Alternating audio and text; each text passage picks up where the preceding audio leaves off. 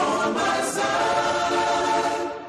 Jesus, he walks with me. Get back to the business. I feel the spirit moving through the city. I got the light shining, come get it. Walking with Christ, moving where it's gritty. Walking with Christ, moving where it's gritty. I feel the spirit moving through the city. I see the people trying to bring them with me. We got a light, tell them come and get it. Yeah. Walk, walk, walk, walk, walk, walk, walk.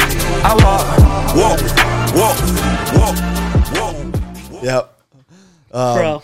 Pray for us real quick before we dive in. Love to. Yeah. Father God, we pray for your spirit to move in this conversation, God, in the lives of those around us, in our own lives. And God, may we acknowledge that, and God, may we respond to that.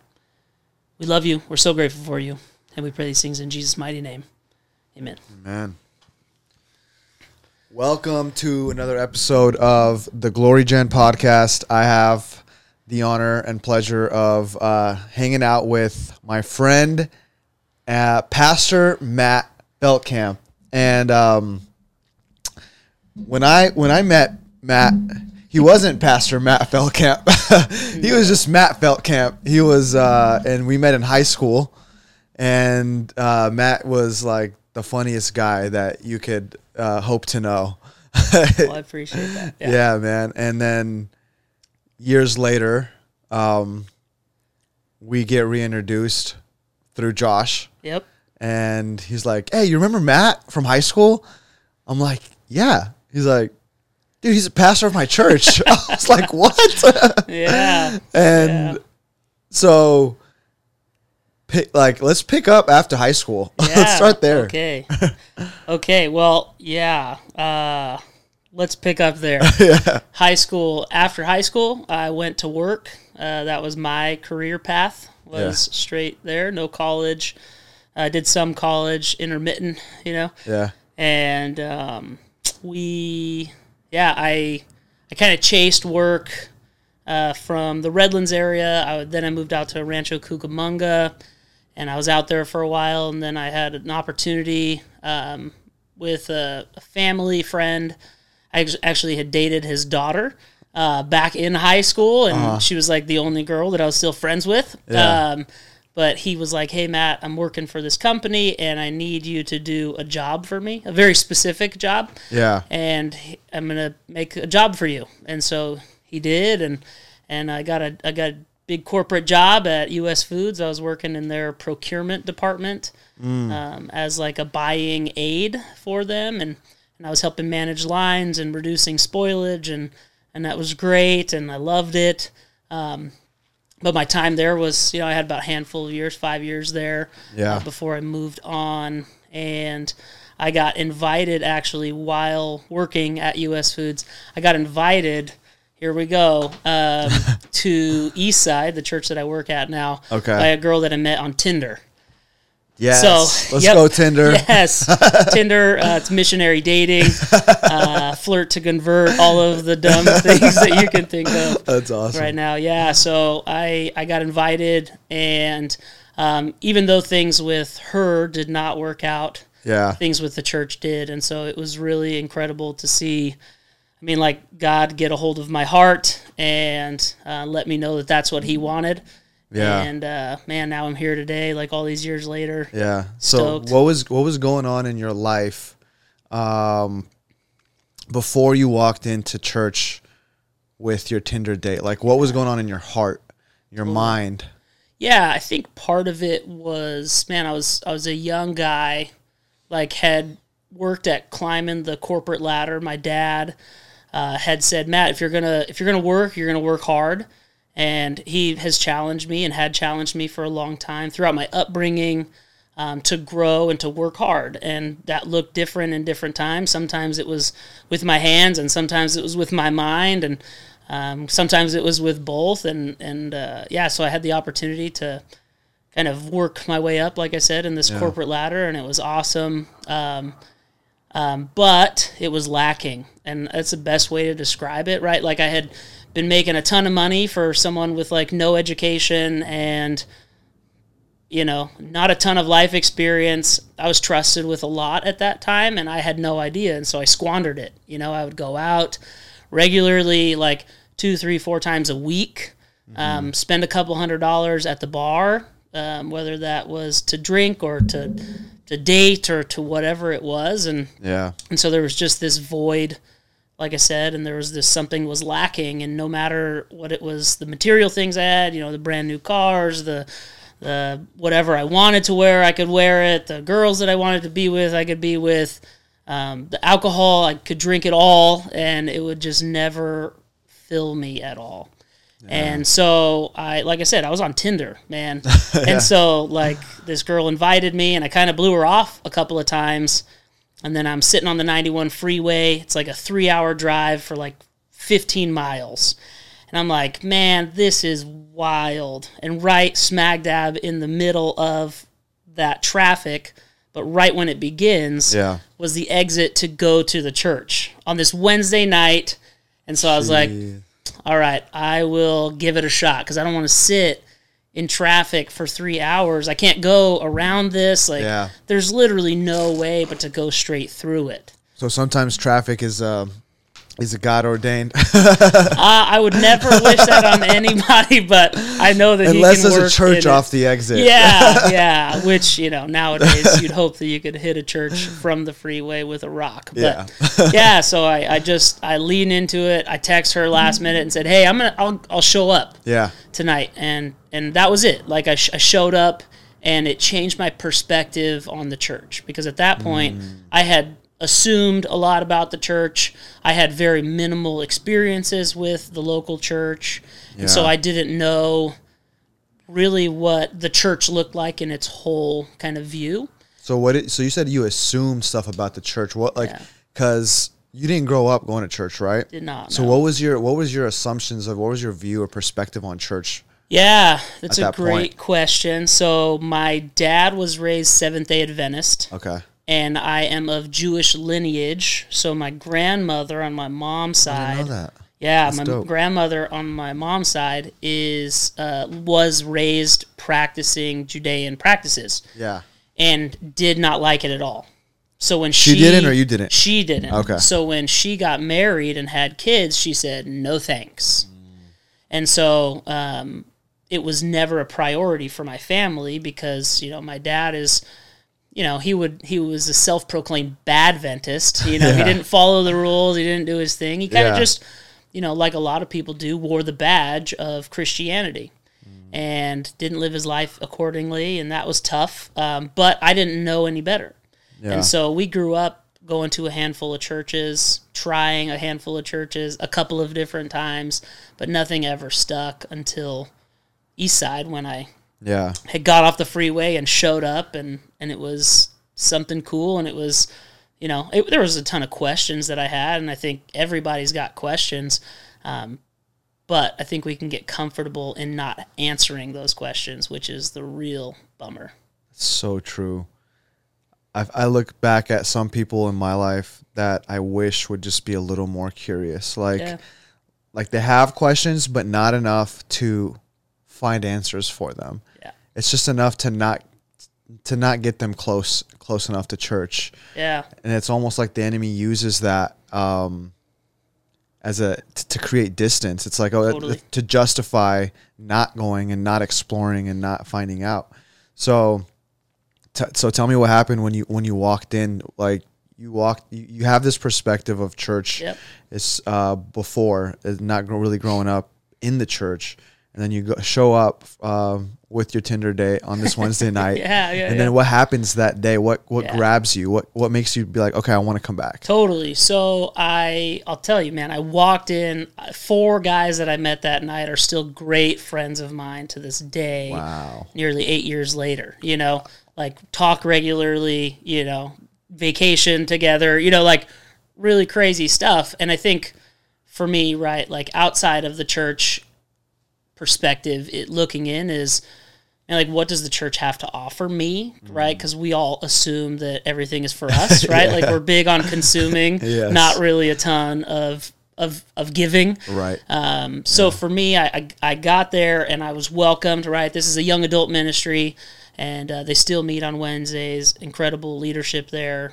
So I show up, and one of the first guys I meet is Nathan, big dude, 6'5", the only thing bigger than this guy in the room is his heart.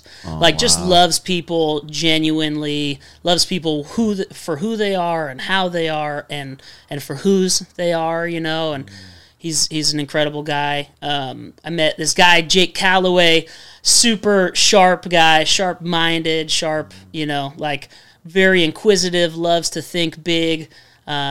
Great dude. I met a guy named Timmy Songson, great friend of mine. He was hilarious. He was genuine. He was himself, no matter who is or was around.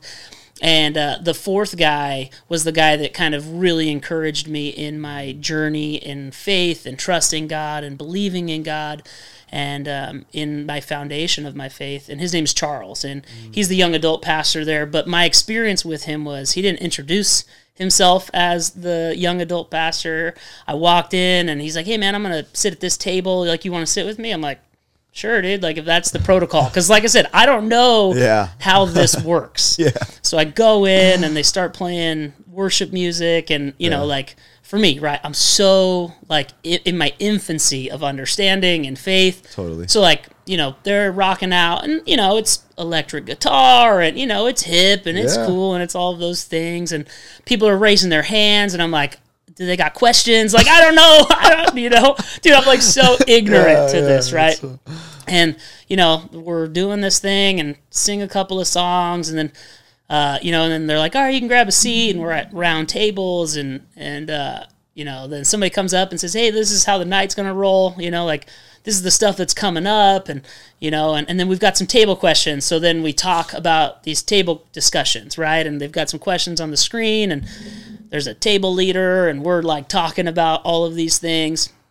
And to my left is Charles and he's sitting there and he's like asking me questions, and asking everybody questions. And then all of a sudden, dude, 10, 15 minutes of great conversation. He's like, all right, I got to go.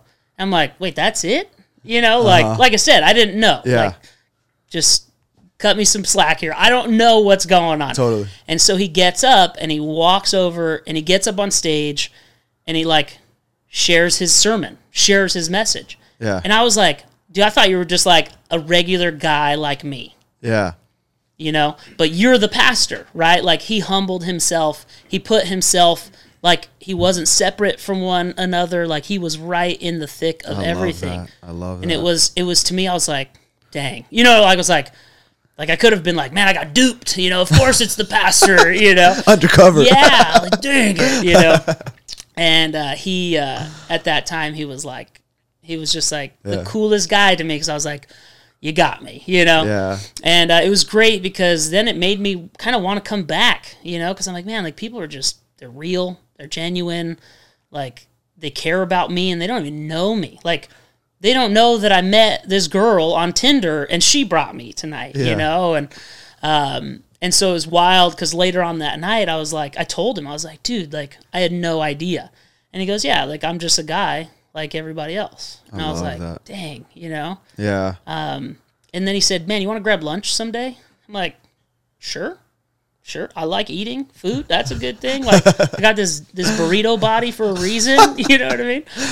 Yeah. And so we met up later that week in Fullerton, and he was like, hey, let's meet Chick-fil-A. We'll grab it. It's pretty close to where I'm working, pretty close to where he was working. Yeah. And we met up, and in the interim, when we talked on that Wednesday night, he said, hey, man, have you ever, read the Bible? And, straight up, And I was like, no, man, I don't even know where to start. And I think a lot of people have that same thought. They're same, I don't get it. Do I begin at the beginning? Do I start from the back to the front? Are there maps in here? What the heck? Just flip it open and read from wherever I land? Yeah. And so he was like, Matt, what I want you to do is read the book of John.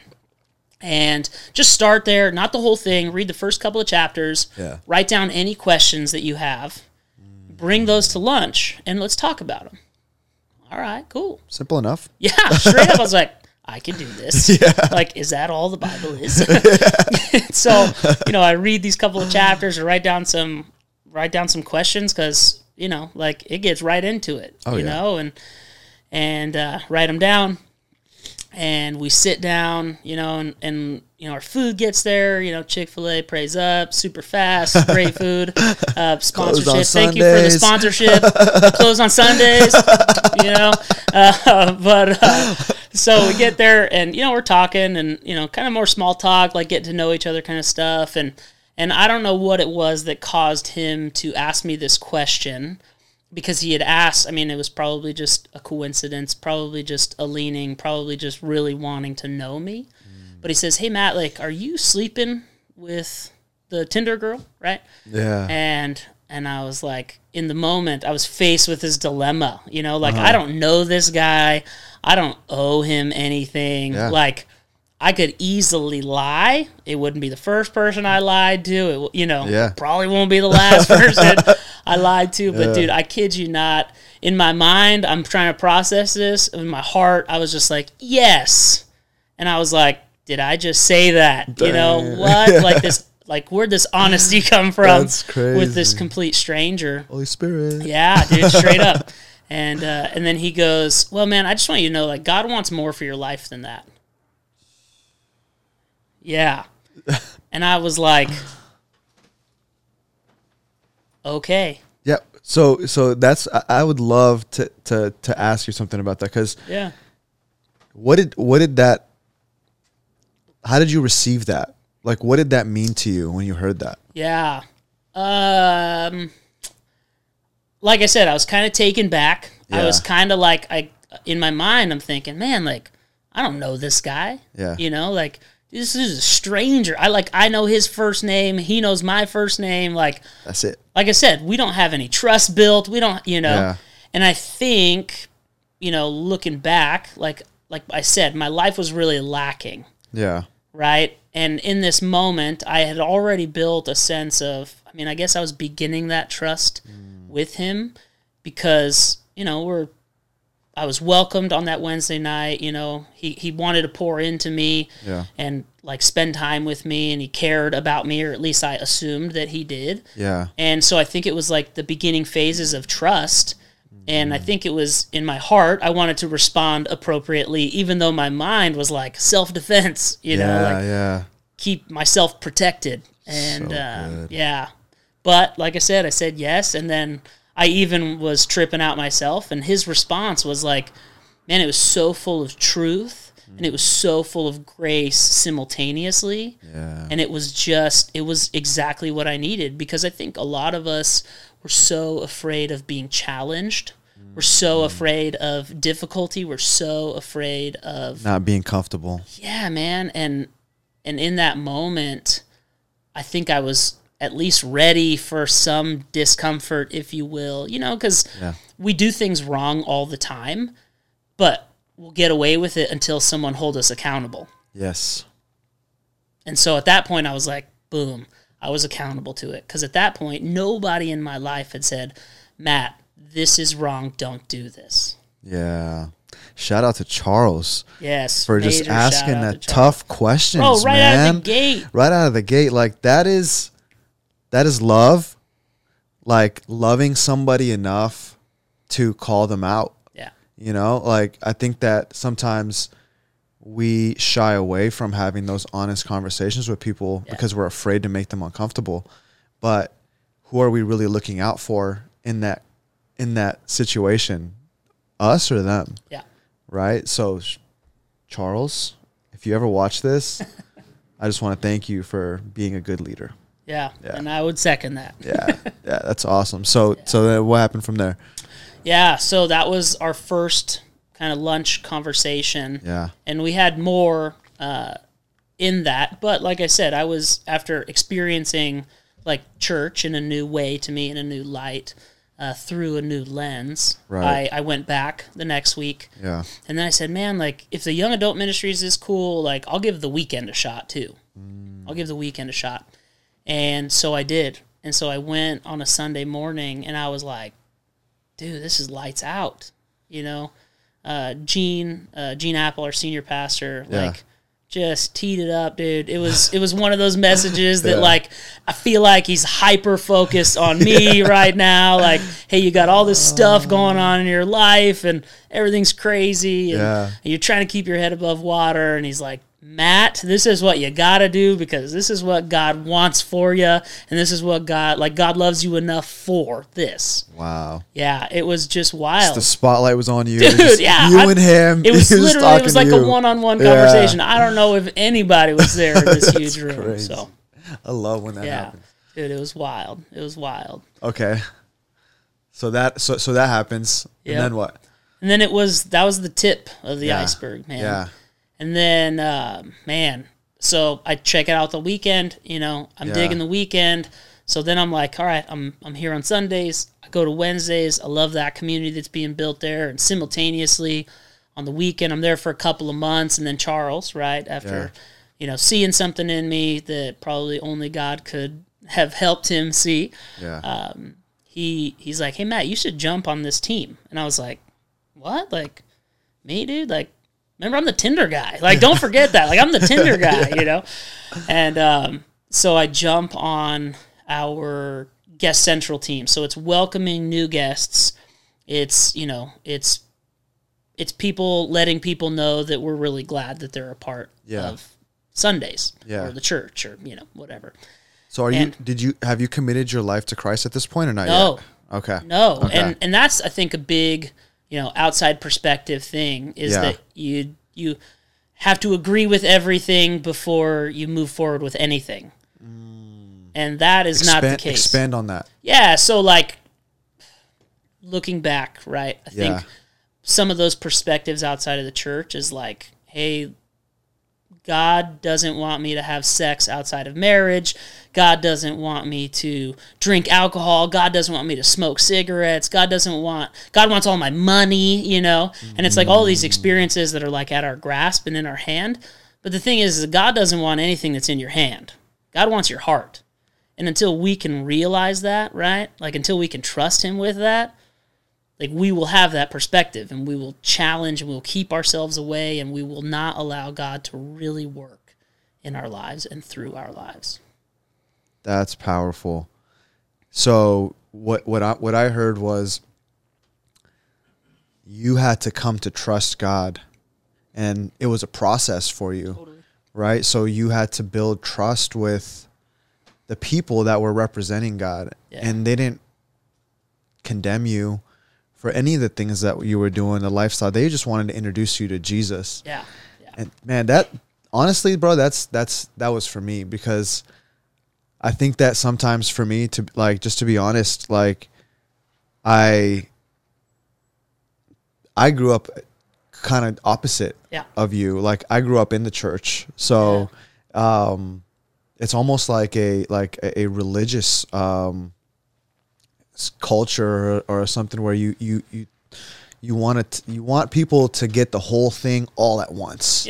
Is sometimes how I approach it, and I've been convicted of that very recently, in an interaction that I had, that I just feel so guilty about right now. But forgive me, Lord. But yeah, it's just like I love that the people that were leading you to Christ did it that way, in a way that they allowed you to experience God's love before asking you to do anything with it. So, man, that's beautiful. Yeah. So, I mean, one of the things I've learned is the closer we allow him, the better our life will be. It's a proximity thing, right? Yeah. Like you can only have close friends if you're close to them. You spend time with them.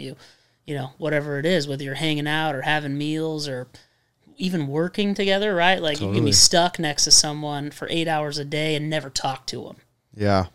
And in the same way, like we have this God who is all knowing and all being. He's around us all the time, but we refuse to talk to him. We refuse to worship him. We refuse to trust him. We refuse, So good. Yeah. Yeah. So you start serving. Yeah. So I got to jump on the Guest Central team. So man, I'm like 3 months into my faith journey, and it's just that I call it a journey because it's not It's not the one-stop shop. It's not, Yeah. and it can be for some people. It's like huge pivotal changes. Like they hear the gospel, they're baptized, and they are committed. They're all in.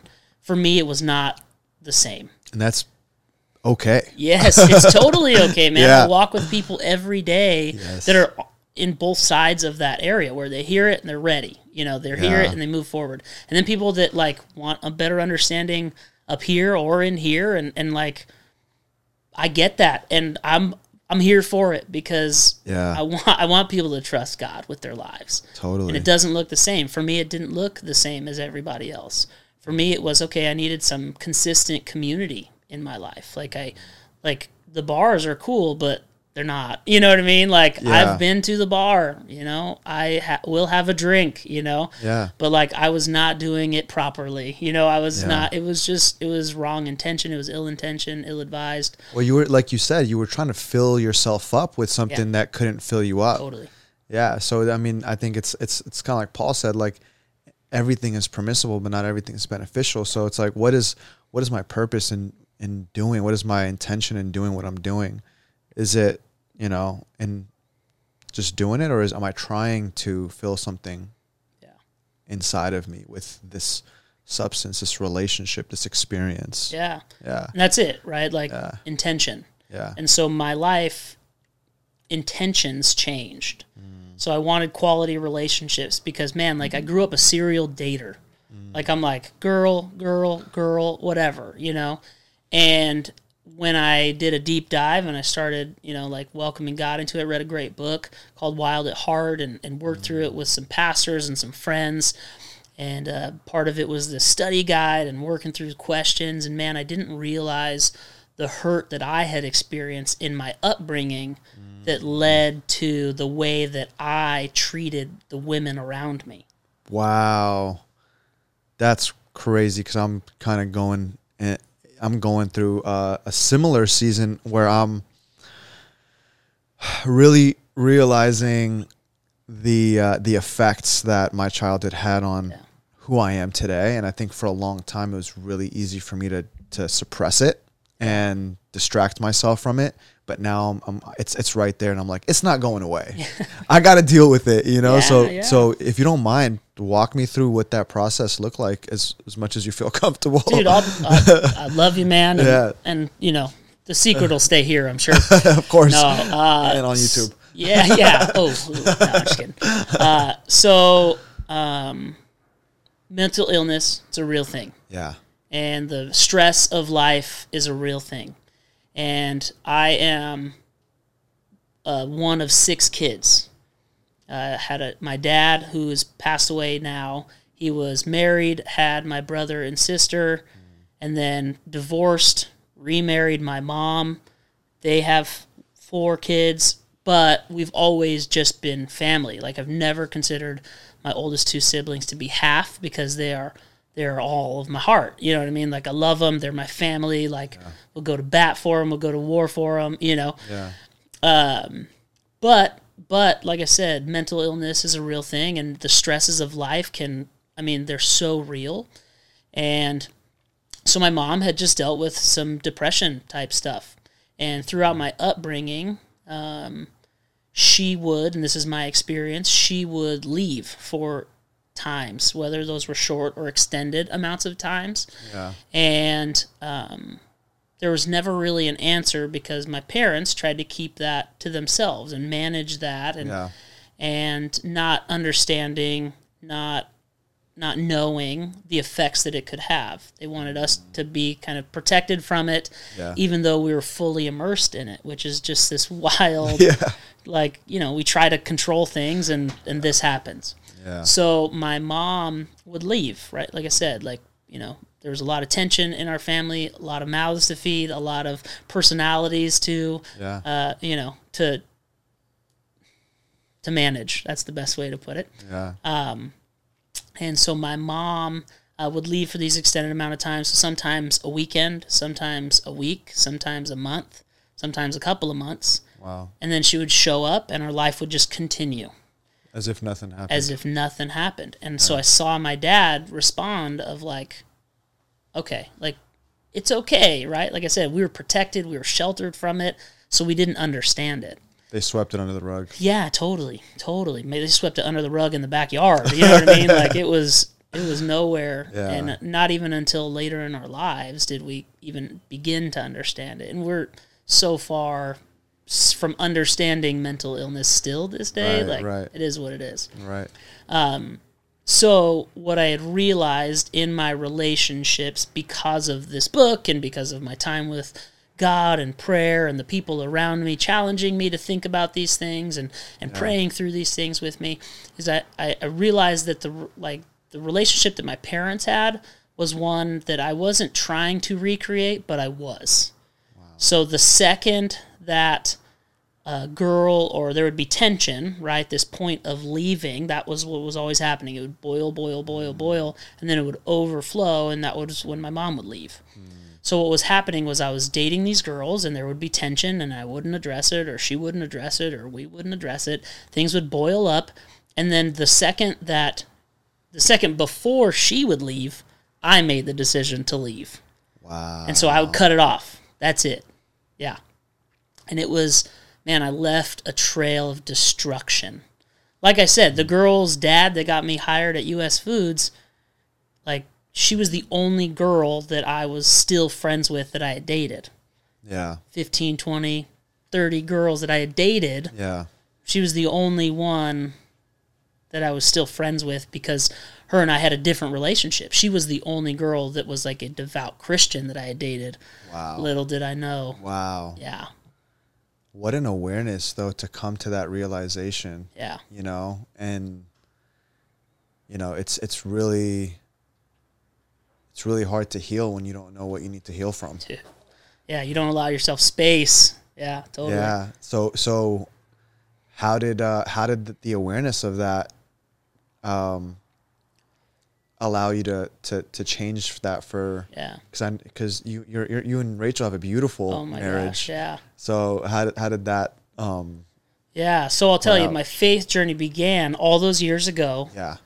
And it was interesting because, man, like I had to like disrupt and tear down the foundation and create something new that would last. And so I started with learning about relationships, and I listened to different sermon series. I read a lot of the scripture about what God has to say about that. I read books on relationships, and I started looking at it through a different lens. A lens that wasn't my understanding, that wasn't my upbringing, but what God has in store for relationships. And so that was part of my journey, man. Like, that was one of the things that I had to trust God with. Yeah. And in my journey, in my faith journey, I had to trust God with it, and that was like my test to God, right? Like, in this point of my life, I'm in control of everything, and so, hey, God, here's this one thing, like, show up for me if you're real, right? This test that I have for God. Yeah. And He did. My value in women, whether I was in a relationship with them romantically, friendship, or even just on the street, it changed. And it changed because I had to change it myself. I had to respond to how God calls me to treat women. So what was your response? So you're talking about your response prior was to leave before you thought things were gonna end, and is that what you're talking? You mean? Yeah. Well, I had to. Yeah, I had to. Like I said, I had to tear down the foundation of how I understood relationship. Yeah. And so I stopped dating. Yeah. At the advice of Charles and others, I took a year off of dating because I needed to reset boundaries. I needed to do the research. I needed to break the cycle that was girl after girl after girl after girl. Because I've got a cool personality, like I'm a decent looking guy outside the burrito bod, even with the burrito bod, it's probably the beard, It's a smile. Yeah, it's a smile, stop it. Flattery will get you everywhere. But, it was always easy. There's a lot of men and a lot of women on this earth, believe it or not. And so, you surround yourself with new ones and regularly, and, I was doing that, and nothing was panning out. And so like I said, I took a year off of dating. And it's funny because at the advice and the caution of the people around me encouraging me to do that, said, hey, Matt, in a couple of months, you're going to meet the girl, right? You're going to meet the girl that is the one, you know, and you're going to want to quit the don't date thing. And I did. And I was like, oh, man, like I should quit. This chick's cool, right? Yeah. It's different, right? And I'm trying to rationalize it and everything. And I ended up saying no to her. And it was like, I'm glad that I did because, you know, I spent the rest of that year, like I said, mending relationships, mending myself, working on that, allowing God to like renew me. And dude, it's wild.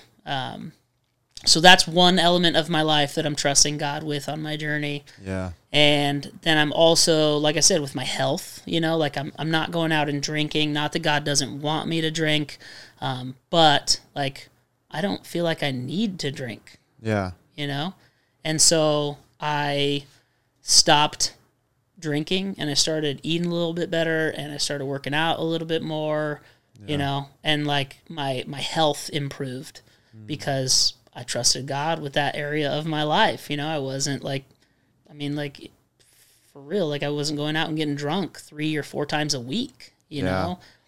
And man, that was another area of my life that was crazy. And my financial world, you know, that was another area that I had to trust God with, you know, in today's society, man, Southern California, like, I mean, New York is the most expensive place, I know, you know, but like California, you know, like I just heard that the state of California is suing Huntington Beach because their prices on housing is so expensive and they refuse to build more housing. So, but we'll just cut that part out. But, you know, my finances, man, like I'm a young guy, no college education, making a ton of money, working for this big, like huge corporation, second largest food distribution company in the world. Yeah. Huge. And like in a division that was killing it at the time. And it's like, man, I was making a ton of money, but like, man, I was doing all the work for that money. Why would I give it to God, right? Like, why would I trust him with that? That doesn't make any sense. Like he has empowered me and I have it because of him. Yeah, I acknowledge that. But like, what does it mean to be generous? Like, what does it mean to give away something that I worked hard for? Yes. You know, and so this is another struggle, right? Like all of these things are practical things in my mind, but things that I had to understand. And like I said, I trusted God or I tested God in these things. And so, man, like I'm going to Eastside for about 6 months. I know because it's January is when I first started. Yeah. It's June at this time, and we're in a financial series, right? And it's like the series you want to invite everybody to, and then they're teaching on money, and you're like, dang it, my friend actually showed up today. You know, fortunately, I didn't have any friends out there, so it was great. You know, all my friends are at church, so they know the rules. No. And so I go, and in that sermon series, you know, our senior pastor, Gene Apple, just lays it down, dude, of like if God has given you everything, then what is it to return 1/10 of it? Yeah. Right? Like, what is it to give that away? Yeah. Because, like, you can't hold on to it forever, right? There's a time on everybody's life when it comes to an end. Right. You know? And it was like, and if you really want to be good about trusting God, like, here's a spiritual practice of tithing and responding to God's provision to you. Yeah. And so, dude, I'll tell you, that day when I left, I tithed for the first time. Yeah. And it was like, I was like, there's no way, like, what bill do I not pay this month so that I can give? You know, like I got a car note due every month. Yeah. I got rent due every month. Like I've got my power bill. I've got, you know, like I've got the list of bills. So you were really stepping out in faith with that tithe. Yeah. And this is a part of my journey, you know. Yeah. And then, oh man, I'm supposed to do it in 2 more weeks when I get paid again? What? You know? But one of the, I mean, like I benefited even more from trusting him in that because that taught me better stewardship.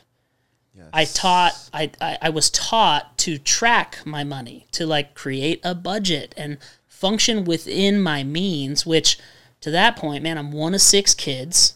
You know, like the only discussions that my family ever had about money was yelling at each other at the top of their lungs. That, and we never had any. So like, I know the 2 answers, you know? And so for me to step out in faith and to trust God, it was wild, but it was like, man, it became worth it because, man, the benefits of just, you know, he like I said before, he doesn't want what's in my hand. He wants what's in my heart and the intention behind my decisions. Yeah. So those really started to shift. And it's crazy because God says, test me in this. The only time he says The only time he says, test me in this and see if I do not open up the storehouses of heaven and pour it like, and the thing that I love about what you said, it wasn't like, and there's nothing wrong with this side either, but I hear a lot of people's stories say when I started tithing, you know, and I started getting checks in the mail, you know what I mean? And it was like, and that happens, you know, I'm not discounting that, but what I love about what you said was it forced me to manage my money better. Yeah. So even what you had, even though it didn't immediately increase, you probably felt an increase because you were managing it better. Yeah. And it's like every area of your life that you entrusted God with that I've heard so far, you trusted God with your relationships, they improved. You trusted God with your finances, it improved. You trusted God with your health, it improved. And that's what relationship with Jesus looks like. It's just better the way that he designed it to be. Another thing that I really love about what you were saying earlier was you submitted yourself to the authority that God put in your life. Yeah. And that's so important. I think a lot of people miss out on the growth that you experienced because they don't want to submit themselves to godly authority. So how did you do that? Yeah, that's a good question. It's I would say, well, culture. Yeah. Culture says, like I said earlier, it's all about me. It's about what I can consume, what I can have, it's all about me, right? Like I think of brands that were big when we were growing up, like Independent. Yeah. You know what I mean? Like all of these things that like it's all about me, right? Like capitalism, right? Like all of the things, right? Like how much money can I make? Self-made, you know. But like one, you don't make yourself. You know, you got a mom and a dad. Sorry, you know. Yeah. But no, like cut that part out. No, but beyond that, right? Like we're told by society that's all about us, and and so like of course people are like, well, how many cars can I have, and how many houses can I have, and how much money can I have, and how many women can I have, or how many boyfriends can I have, or it's all about me. But like you said, like how did I submit to that authority? Well, man, like I realized that I had to. And so I did it. And I know it doesn't sound pretty. That's not like a tweetable thing. But no, it is. I was told, like when I was told by Charles, man, like God wants more for your life. Well, if you want to experience that, then submit to it. Yeah. Yeah. And that's the paradox of Christianity, right? Where it's like freedom in surrender, right? It's like, how does that work? You know, how does me surrendering this life over to God mean freedom? Yeah. You know? Yeah. And I don't know if you can put it into words because my words would be different than someone else's experience. Right. Because I don't want someone like the fullness of life that Jesus promises. Yeah. It looks different to different people. Yeah. You know, like we were born in California. Yeah. Right? Like we have more money if we make like $50,000 a year than 1%, then we are the 1% of the world. Yeah. You know, like that perspective really changes things. Yeah. You know? So part of this journey of, you know, I'm trusting God with my finances, I'm trusting God with my relationships, I'm trusting God with, you know, all of these areas. One of the other areas was the spiritual element of it, right? Like I was learning how to pray. You know, what does that look like? Like throughout Scripture. It tells us that like God knows the hearts of men, right? Like, then why do I have to pray, right? In the same way, like I talked about earlier, like our proximity, right? Like we have to talk to one another to engage in relationship.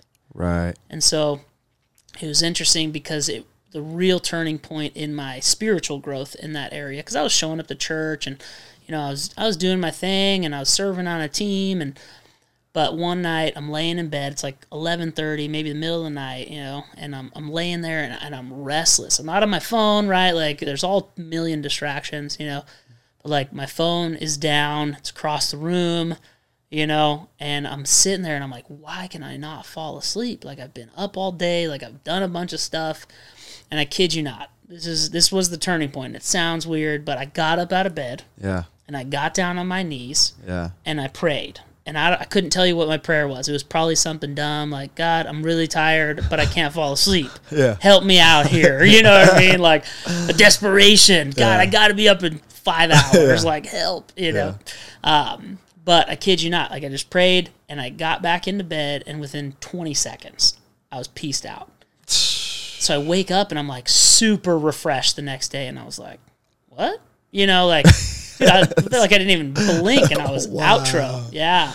So then I was like, okay, like, what is this, like, spirituality? What does that look like, man? And so I started praying, like, at weird times, and people have different prayers, and people have different ways that they pray. And for me, I was like, well, like, I'm definitely not going to get into bed without getting on my knees every night before I climb into bed and pray. Yeah. You know, so I wake up in the morning, and I go and I do my thing. I get ready for work that day, and I go and I get in the car, and I'm like, this is probably a good, like, I'm going to get in the car most days. Maybe when I get in the car to go to work or to go somewhere, I'll just pray real quick. So I started doing the same thing then. Yeah. You know, now it's like a pre-work, everyday thing, and I don't work on Mondays. I don't get in the truck most Mondays. So I don't pray. I don't have that, like, Yeah. pray in this very specific moment. Yeah. And I'm still alive and I'm still breathing and God still loves me. So, Yeah. you know, it was just this practice makes perfect kind of thing. Yeah. And so I look for different opportunities to pray, you know. Then it was, man, like I'm going to eat meals, and I know like we should ask God to bless our meal because it is a provision of His, whether it's the finances that afford it or, you know, or it's the hands that prepared it, right? Like, or even if I prepared it, like, man, the fact that I was able to have this meal, because look at other people across our cities, across our nation, across the world that don't have the opportunity to eat a meal right now. Seriously. Yeah. And so, man, I just prayed like, thank you, God, for this provision, you know? Yeah. And it was interesting because as these spiritual practices really started to grow, they became more, man, like breathing to me, you know? You know, like I had heard people, and for a long time myself even, like people would tell me something. I'm like, oh, I'm going to pray for that. And then I forget, Yeah. you know? And then I'm like 3 weeks later, like, hey, thanks for praying for me because, and I'm like, ooh, you know? You're welcome. Yeah, high five, you know? And so, like, man, I was like, man, I got to pray. If I'm going to tell people I'm going to pray, like, I'm going to pray. You realized the power of prayer, like Yeah. when God showed up for you right there, and it was, Dude. it was. I mean, you said it was something as simple as that, but I mean, that's not simple. Anyone that's been up at night and knows they counting the hours of when they got to wake up, they know how amazing that an answer to that prayer is. Yeah. But that's beautiful, that turning point that God showed up for you and continued to show up for you after that. And so what happened after that? So it was just, I looked for opportunities. Yeah. And now it's more natural, obviously, because I've practiced it, because I've done it, you know. Yeah. And so now, like, I'll pray for people, and sometimes I'll text them just to let them know. Because, man, in this world that we live in, we just need some encouragement. Yeah. You know, and we can be that encouragement to people. But I think welcoming God into that process and into their process, whatever they may be going through, whether they're having a great day or a less than great day, you know, like I just want to remind them that God is here for them and that He sent His Son for them. And so, I implemented these weird, like, my spiritual practices, and the more I learned about, you know, more time I spent in the Scripture and in the Bible, I learned different things. Like I said, like asking God to bless my food, you know, like. Jesus teaches us, hey, this is how you should pray. Everyone's probably heard that, right? Like Yeah. our Father who art in heaven, you know. Yeah. And Jesus teaches us how to pray. So if Yeah. you're looking, great place to start. Yeah. And it was wild, and I'll tell you right now, man, like, so in this first 8 months of going to Eastside, I'm like trusting God in all these areas of my life, and he continues to show up in them. He continues to show up in them. And I'm like, man, I don't get it, but like, okay, like, man, restoration, like I couldn't believe, like friendships that I couldn't believe, and not that I don't have friends and I haven't had friends for a long time, you know, but it was just quality friendships. And I think it's because I had to be a better friend too. Yeah. It's people that were living at a higher standard that were calling you to live at a higher standard didn't along with respond. them. Yeah.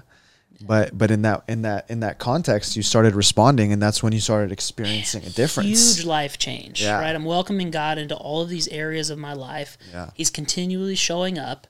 And then, man, like, this is my baptism story, and I'm going to share it because it's like hilarious. And like, Please do. dude, okay, so we're sitting in service. It's the end of July. It's Yeah. like the 25th. It has to be about the 25th. So this is 7 months into you coming to Eastside. 7.5, 8 months. I'm the beginning of January. It's like a New Year's, Yeah. new me, new faith, whatever you want to call it, And I'm sitting in service. I go to the 9 a.m. service, and they do an altar call. Hey, baptism. That's the point of the conversation, Yeah. And I'm like, I'm gonna stand up. I'm gonna stand up. Yeah. Like, he's gonna say, hey, when you're ready to stand up. And I'm like, oh man, I feel it in my body. I'm like, man, I'm about to run down there. Like, I'm gonna be the first one baptized today, dude. Let's go. I'm gonna do this. Like, I'm sold out. I know it's coming. He opens it up like, hey, at the end of the day, like, we're gonna ask you to get baptized. Yeah. Like, if you're ready, like God stands for you, you should stand for him, right? And I'm like, oh yeah, today is the day for me. This is it. So I'm going through, service, comes down to it, and he's like, when you're ready to stand for God, stand. He counts down. 3, encouraging everybody. 2, encouraging everybody. 1, stand, right? Tons of people stand up. 2 people away from me stand up, and I don't. I froze. And I sat there, and I was like, breathing, dude. I'm like feeling my heart beating, feeling my heart beating. And I'm like, I don't think I'm going to stand. I don't think I'm going to stand. Wow. And it was wild. Yeah. And I didn't stand up. I watched all these people walk down. Yeah. I cheered for them as they got baptized, and I just didn't. And it was the weirdest thing. What was going through your mind? Dude, I don't know, because the whole time I'm like, it's today, And man, and this is, you got to edit this part out, but I was, I was sitting there, and I served at the second service. Yeah. Then I went back for the third service, and I was like, I'm gonna do this. I'm I'm here. It's our 12 o'clock service. So you went to the first. Went to the that's first when you were service. planning to do it. Yep. Then you didn't. It's the second service you served, and now you're I at served the third. I served in our junior high ministry, Okay. which is all time, Yeah. super fun. Yeah. And and so I'm like, I'm gonna do this. I gotta Yeah. do this. I just watched a ton of people get baptized. Like, I know God's calling me to do this. Yeah. I've been trusting Him with all these things, and He has showed up continuously. Like, it's the least I can do. Yeah. Right? And so I go, and I'm like, okay, here's the songs they're going to sing. I'm singing along, I'm worshiping, Hey, Gene's going to challenge me to stand up in my faith, and, and so it comes down to it. 3, 2, 1, and I didn't stand up again. Dude, I was paralyzed in that seat, bro. That's wild. And I don't know what it was. That's I was, wild. Man, and it was embarrassing, and I look back, and I'm like, dude, if I could tell anybody right now, if there's one thing that I could tell people, respond. Respond. And I'll tell you why. Because God sent His Son for me. He sent His Son for Josh. He sent His Son for Leo. He sent His Son for every single voice of every single person that hears my voice on this podcast, and those who don't. Amen. So I'm telling you, He's after me at this point. I don't get baptized. I'm sitting there. I cheer everybody on. I'm stoked for them. man, I don't know why I didn't do this. I go home, I finish my Sunday, I wake up, I go to work the next day.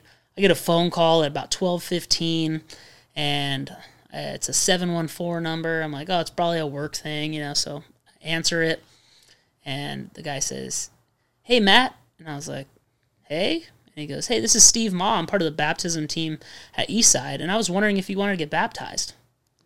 And I was like, all right, God, yes, it was the craziest, weirdest thing, and so like, Wow. man, and so it's funny, and I That's laugh about it amazing. now, and I laugh about like, man, like I was such a chicken, like why didn't I make that decision? Why didn't I take that step to be baptized, Yeah.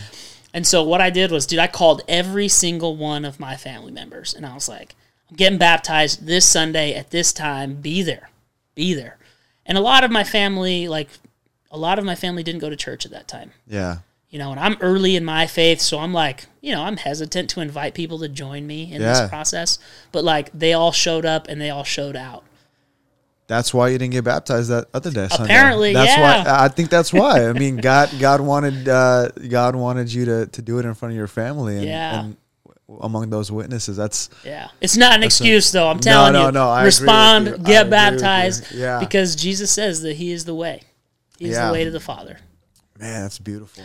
Yeah, it was not beautiful in the moment, but it was a special, special day for me, and that was August 2nd of 2015. The dopest part about that is the next day getting a call. Oh, like, dude, yo, I was just like, I want to get baptized. That's the most random thing that could happen. you have no idea. That's sick. Yeah, That's and like so even on my time on staff at Eastside, I've Yeah. never made that call to say, "Hey, like, do you want to get baptized?" And so it's just like I said, like God was after me because Yeah. man, I had trusted Him with so many things, and He showed up. He showed up in my life. He showed up for this. He showed up in my relationships, in my finances, and all of these things. And it was like, Matt, like it's your time to show up for Him.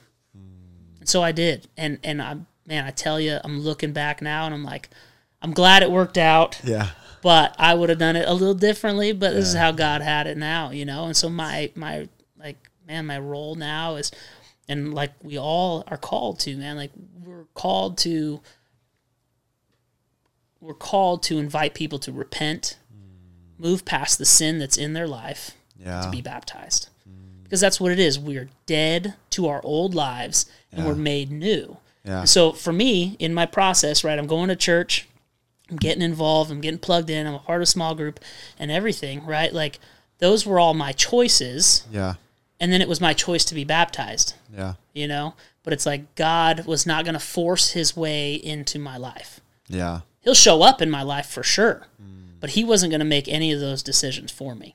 That's so good, man. I was just talking to a group of people about that yesterday. Of God gives us free will. He gives us choice. He's not going to impose Himself on us. And even with other things in our life, like it's a choice to renew our minds.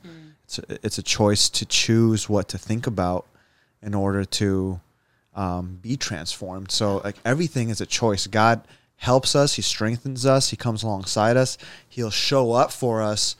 But ultimately, it's our choice to step into that, to make that step forward, or not to.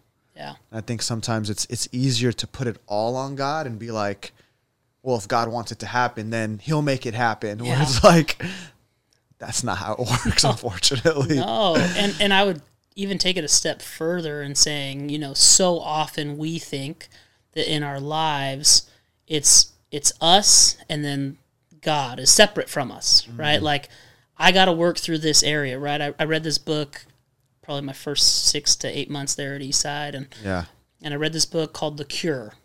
And in chapter 1, this author is telling us about our perspective of God, right? And like, we think that Jesus is like across the room from us, and there's this big burning pile of trash.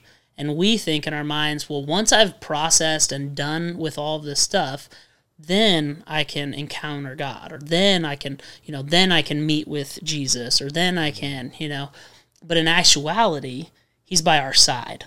And He's saying, hey, when you're ready to deal with all this stuff, I am too. That's beautiful. Yeah. Wow. And for me, I'm like, man, like, okay, like, God, you're going to deal with my stuff, then I'm going to have to as well. And like I said, I had to start trusting him in different areas. And there was never a time that he showed up or that he didn't show up in that. Yeah. And not to say that life has been perfect. Life has been super easy. Life, like, not at all. Yeah. But it's been so good since. That's amazing. What's the main difference then? Because since you surrendered or trusted God with these areas of your life, you still encountered hardships. There were still challenges. There were still tough times. So what's the difference then there? Because you said it's not like your life is perfect now, but it's just so much better. So if someone that hasn't encountered Jesus, if you were trying to explain it to them, how would you describe the difference? Yeah, that's a good question, and I would say that my perspective of the difference of my life is I think described as Jesus says, like that your life will be full or abundant depending on what translation you read. Yeah. And I don't think that can be like quantified necessarily, but it can be qualified in a lot of ways. Like my quality of relationships are so much better now that I know Jesus, and the quality of like financial situation that I'm in is just, it's better quality. It's better. Like, you talked about Rachel, like my relationship with my wife is incredible because we built it on a foundation that Jesus is for us, and so the quality has increased tenfold. And I know that I don't think it skirts around your question, because like people, like you can go to the store and you can buy a shirt and it can be super cheap and you're going to get a super cheap shirt. Yeah. It's going to rip quickly. If it's white, you could probably see through it. You know what I mean? But you go buy like a Pro Club, right? $30 shirt, can't see through it, even if you like spray it with a water hose. Like it's just a better quality. And so in the same way, when we allow God into our lives, the quality of our lives increases. So. And I love that analogy because the cost is higher, but the quality is better. Yeah. And something that was coming to my mind as you were sharing your story was, and as we were talking about earlier, about it wasn't an automatic, you went to church and you gave your life to Christ, but Jesus says count the cost. Like there's a cost associated with it. And I think the most beautiful thing about a relationship with Jesus is the quality of life compared to the cost. Yeah. It's just, you can't even compare it. Yeah. And when we don't talk about the difference, when we don't talk about the abundance, the joy, the fulfillment that we have in Christ, and we're only looking at the cost, then it looks like it's a high cost. Yeah. But what we get compared to what we have to pay or to surrender, it doesn't even compare. Yeah. Yeah. And if you think about it through cost or that lens, right, man, like what's the value? Yeah. What's the value? Like the hat, right? Like the hat you're wearing right now, $30, $40. I don't know. I'm not like a Pro Club shopper, what does the cost of the place that we're renting, the place that we're shooting, what's the cost of this camera? What's the value ascribed to that? And that value ascribed, it comes from like what we're willing to give up for it. Right.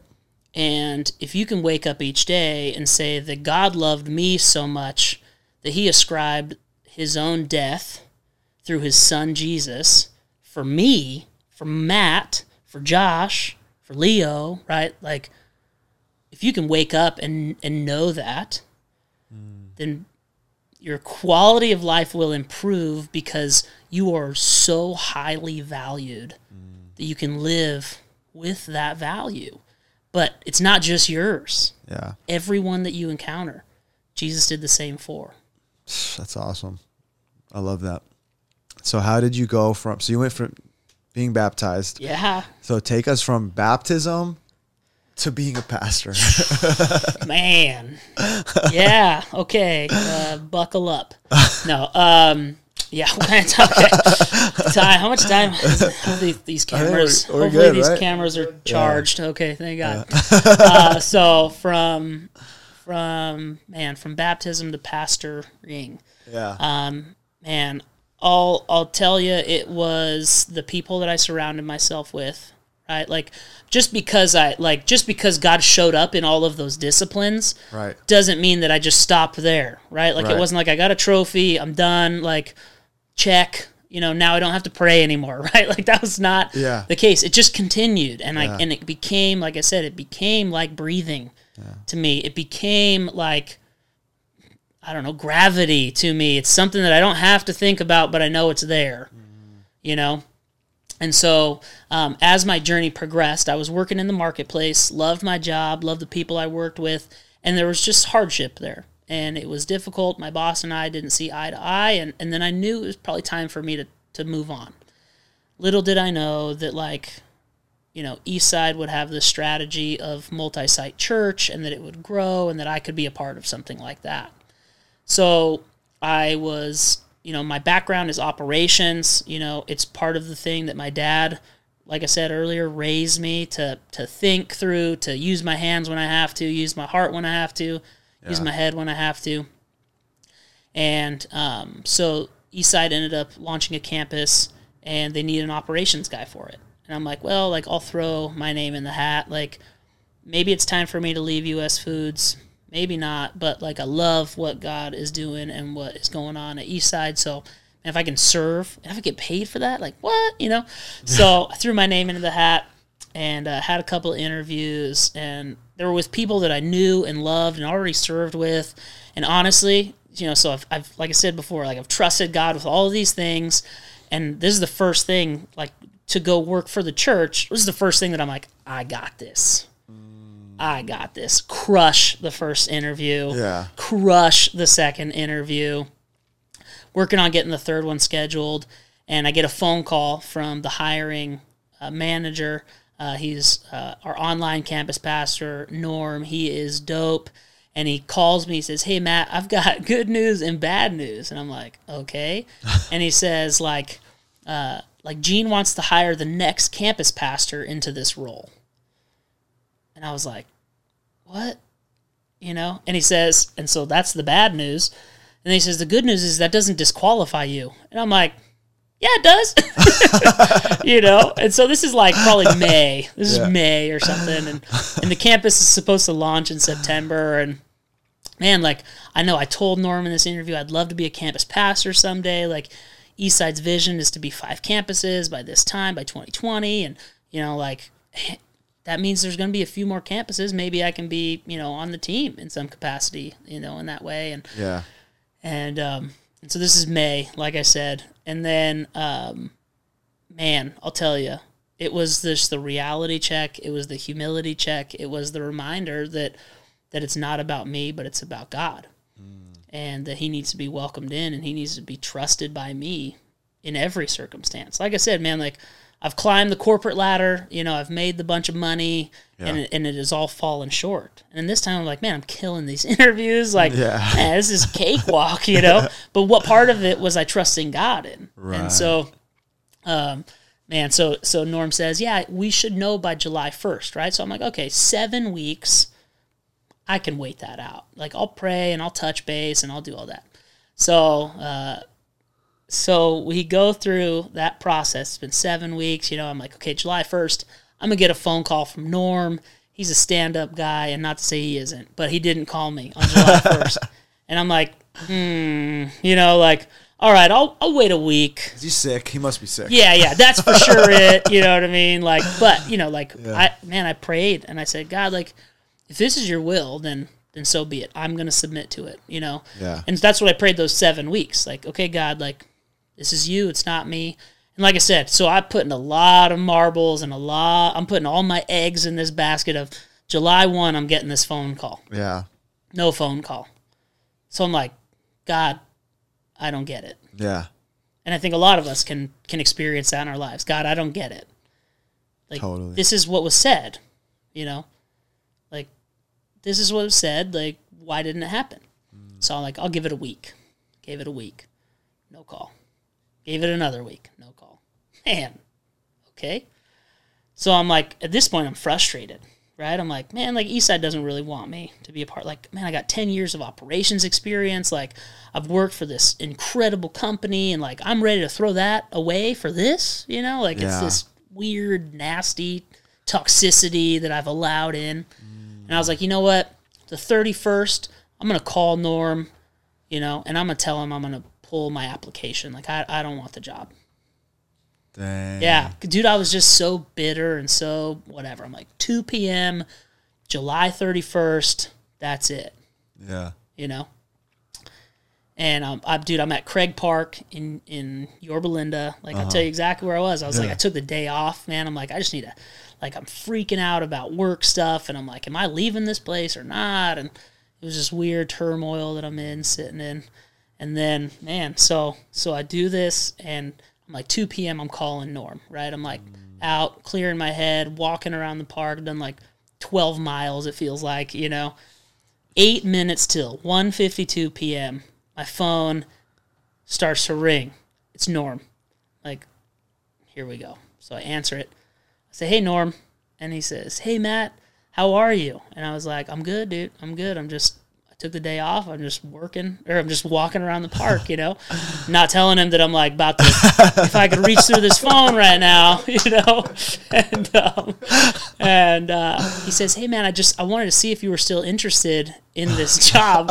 And I was like, man, for about 7 more minutes at this point, you know. And I was like, yes, I am. And then he immediately followed up with like, I'd love to get you scheduled for an interview like Wednesday. So it's Monday. Yeah. Interview Wednesday, the one that I was supposed to have in May. Yeah. You know, with one of our executives at Eastside. She's awesome.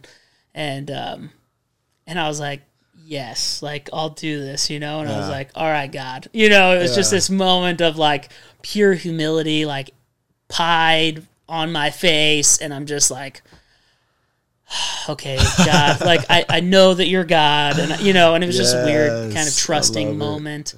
So I ended up having that other interview, and they elected to follow up with me and to move forward. And he said, what's the time frame for hiring? I said, well, man, like if we were to move forward, like I want to give a formal 2-week notice. Like I loved my job before. It was just some of the things weren't working out, and great company, you know what I mean? Great people in the organization. Yeah. So I didn't want to leave on bad terms, you know? And so then I put in my 2-week notice, and it was a bummer because, you know, I still love a ton of those people that I used to work with, you know?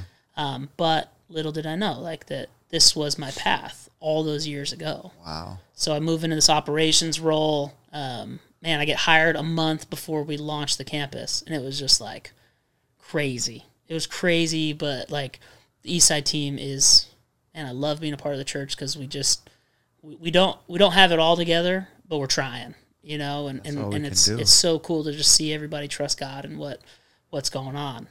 So I get, you know, hired. I'm loving the job there. I get moved to another position overseeing a little bit more, like a couple of different campuses, and we had launched another campus, right? So we're up to 4, and, you know, they're looking for a campus pastor, and I didn't think that my time was right yet. Like I just, you know, like, I've been learning about submission. I'm learning about like really trusting God and letting Him speak into my life and provide clarity and discernment and decisions, and so I don't even put my name into the hat, even though people had said, Matt, like, are you gonna apply for the job for this? So you got the operations job. I'm in the operations job. I moved to a second operations job, kind of a bigger step, you know, and then, like I said, like now I have this decision, right? Like, do I want to be the campus pastor of Bellflower? And would they have me, you know? But I just didn't feel like it was the right move. Yeah.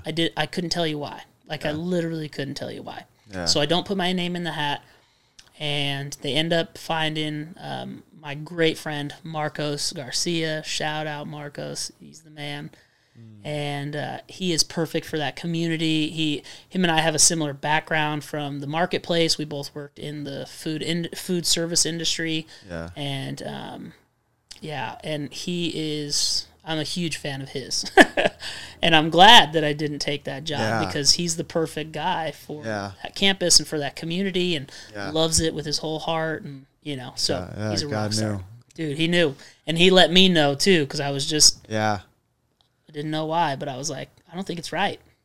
that's awesome. And then you ended up getting Dude, so like within 6 months of launching that campus, yeah. we get a phone call that our executive team got an email, within maybe a few months of launching that campus. And they reached out, a church from Redlands, the city we were born and raised in, Yep. had reached out and asked if Eastside would be interested in a merger with the Redlands Church of Christ. Like, man, I was born at Redlands Community Hospital, 3 miles from this campus, and like the craziest piece, and this is just the awe of God that I sit in all the time, is that, the executive team didn't even know I was from Redlands. Wow. Yeah. But they were like, Matt should be the guy. Like at that point, like they're like, yeah, he should be the guy, And little did I know, right? Because they say, hey, we've got a new campus opportunity and we can't tell you where it is. And we're like, what? Everybody's freaking out. Everybody's asking all the questions. And where? I mean, we're riding the hype train, man. We've launched, all these campuses and we're up to 4 and it's like incredible. And, and then, man, I wish I could sit here and tell this entire story, right? It's so special. But they reached out to me and they said, Matt, like, we're in a meeting. I mean, the church is blowing up in this time. We're just growing and people being baptized and coming to faith and recommitting their faith and just seeing what churches will never experience.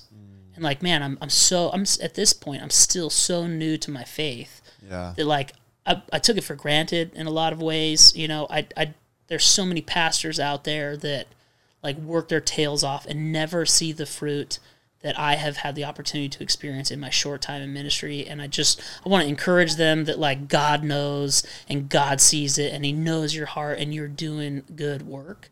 But like at the same time, I want to acknowledge that like I have been incredibly fortunate.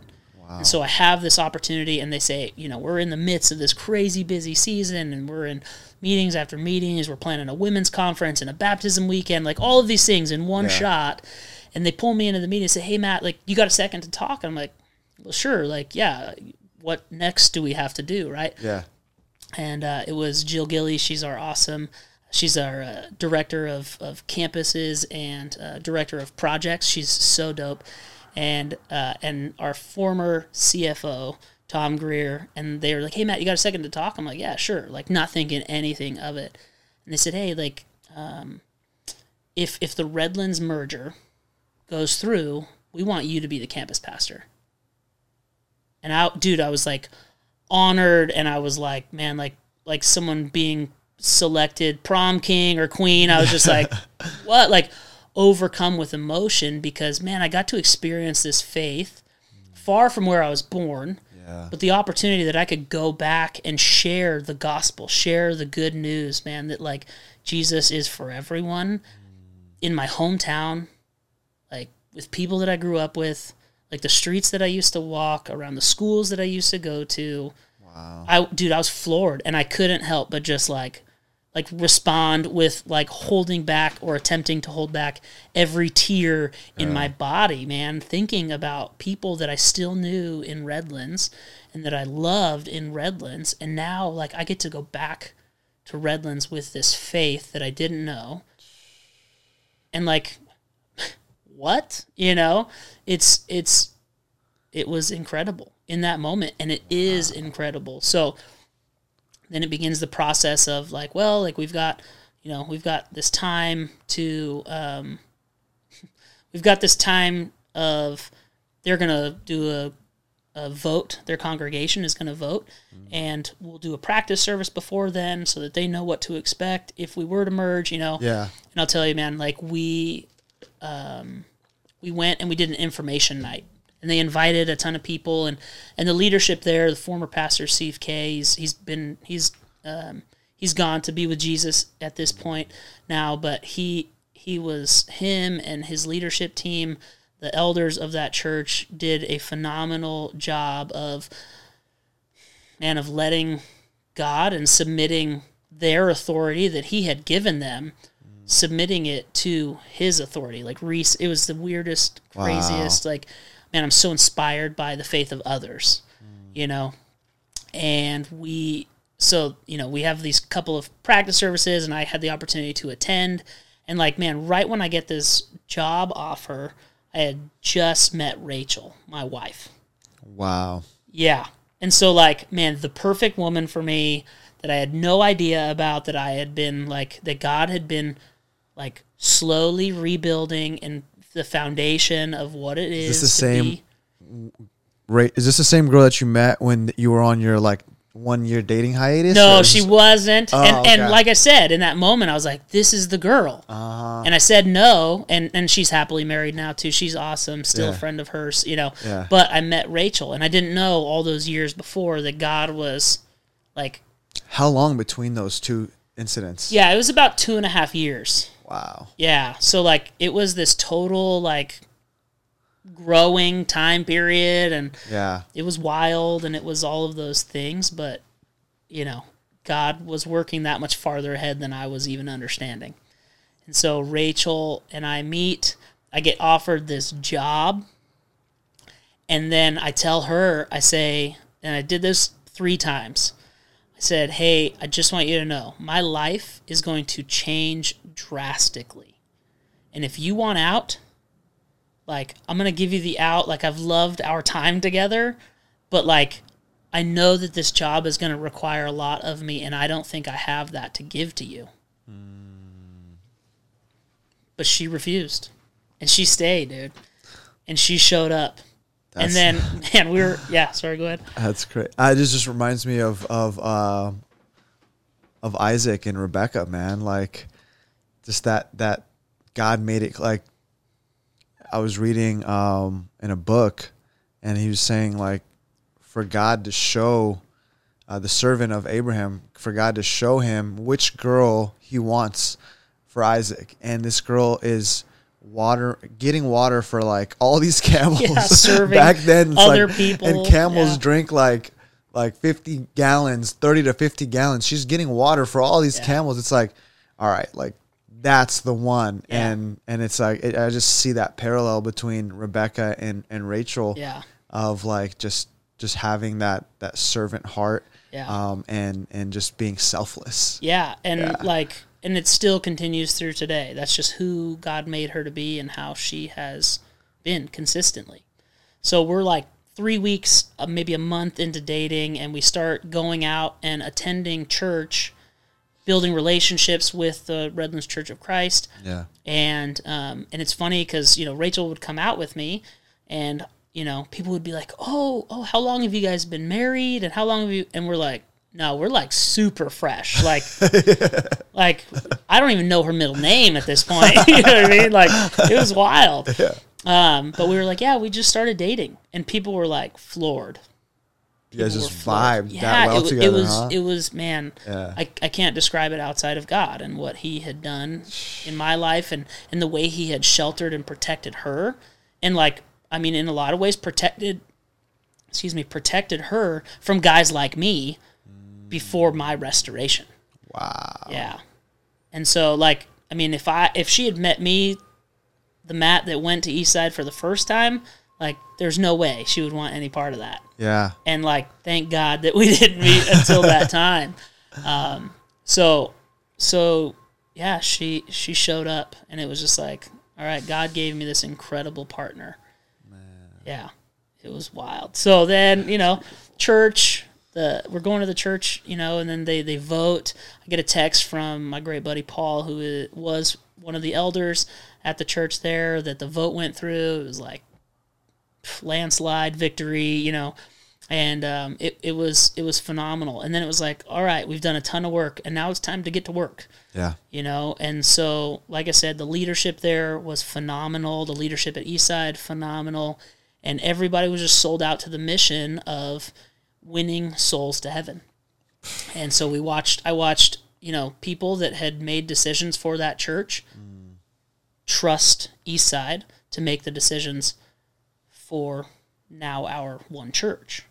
And it was, man, like I said, like I was inspired by people's faith, and I still am to this day, because a ton of those people that said yes that day are still a part of this now church that has increased dramatically. That's amazing, man. It's beautiful what happens when we set ego aside, pride aside, and we all come under the umbrella of this is for the glory of God. It's not about my name. It's not about your name. It's about glorifying the only name that's worthy of being glorified, and that's Jesus Christ. And I love hearing stories like that, because sadly in our culture today, it's not common to hear something like that, so that's encouraging for me to hear. I appreciate you sharing that. Well, yeah, man, I'm glad too. And like you said, the society now, right? Like we don't have enough God, and we don't let God enough into our lives. Yeah. And so, man, what's the alternative, right? Like, how many people are facing depression nowadays? Yeah. How many people don't have or feel like they don't have someone, whether that's a personal relationship or a spiritual relationship with God, that they could turn to? Right. It's really sad.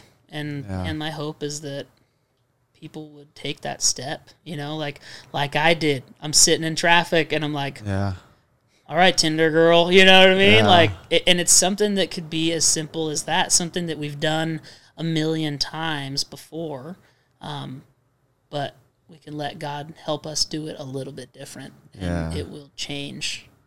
That's beautiful, man. What I love about your story and what you shared is it takes God out of this box. Yeah. And God can work and use any circumstance, even a Tinder date, to bring someone to Christ. And just don't limit God. Don't limit God. Don't limit him to a process. Don't limit him to your experience.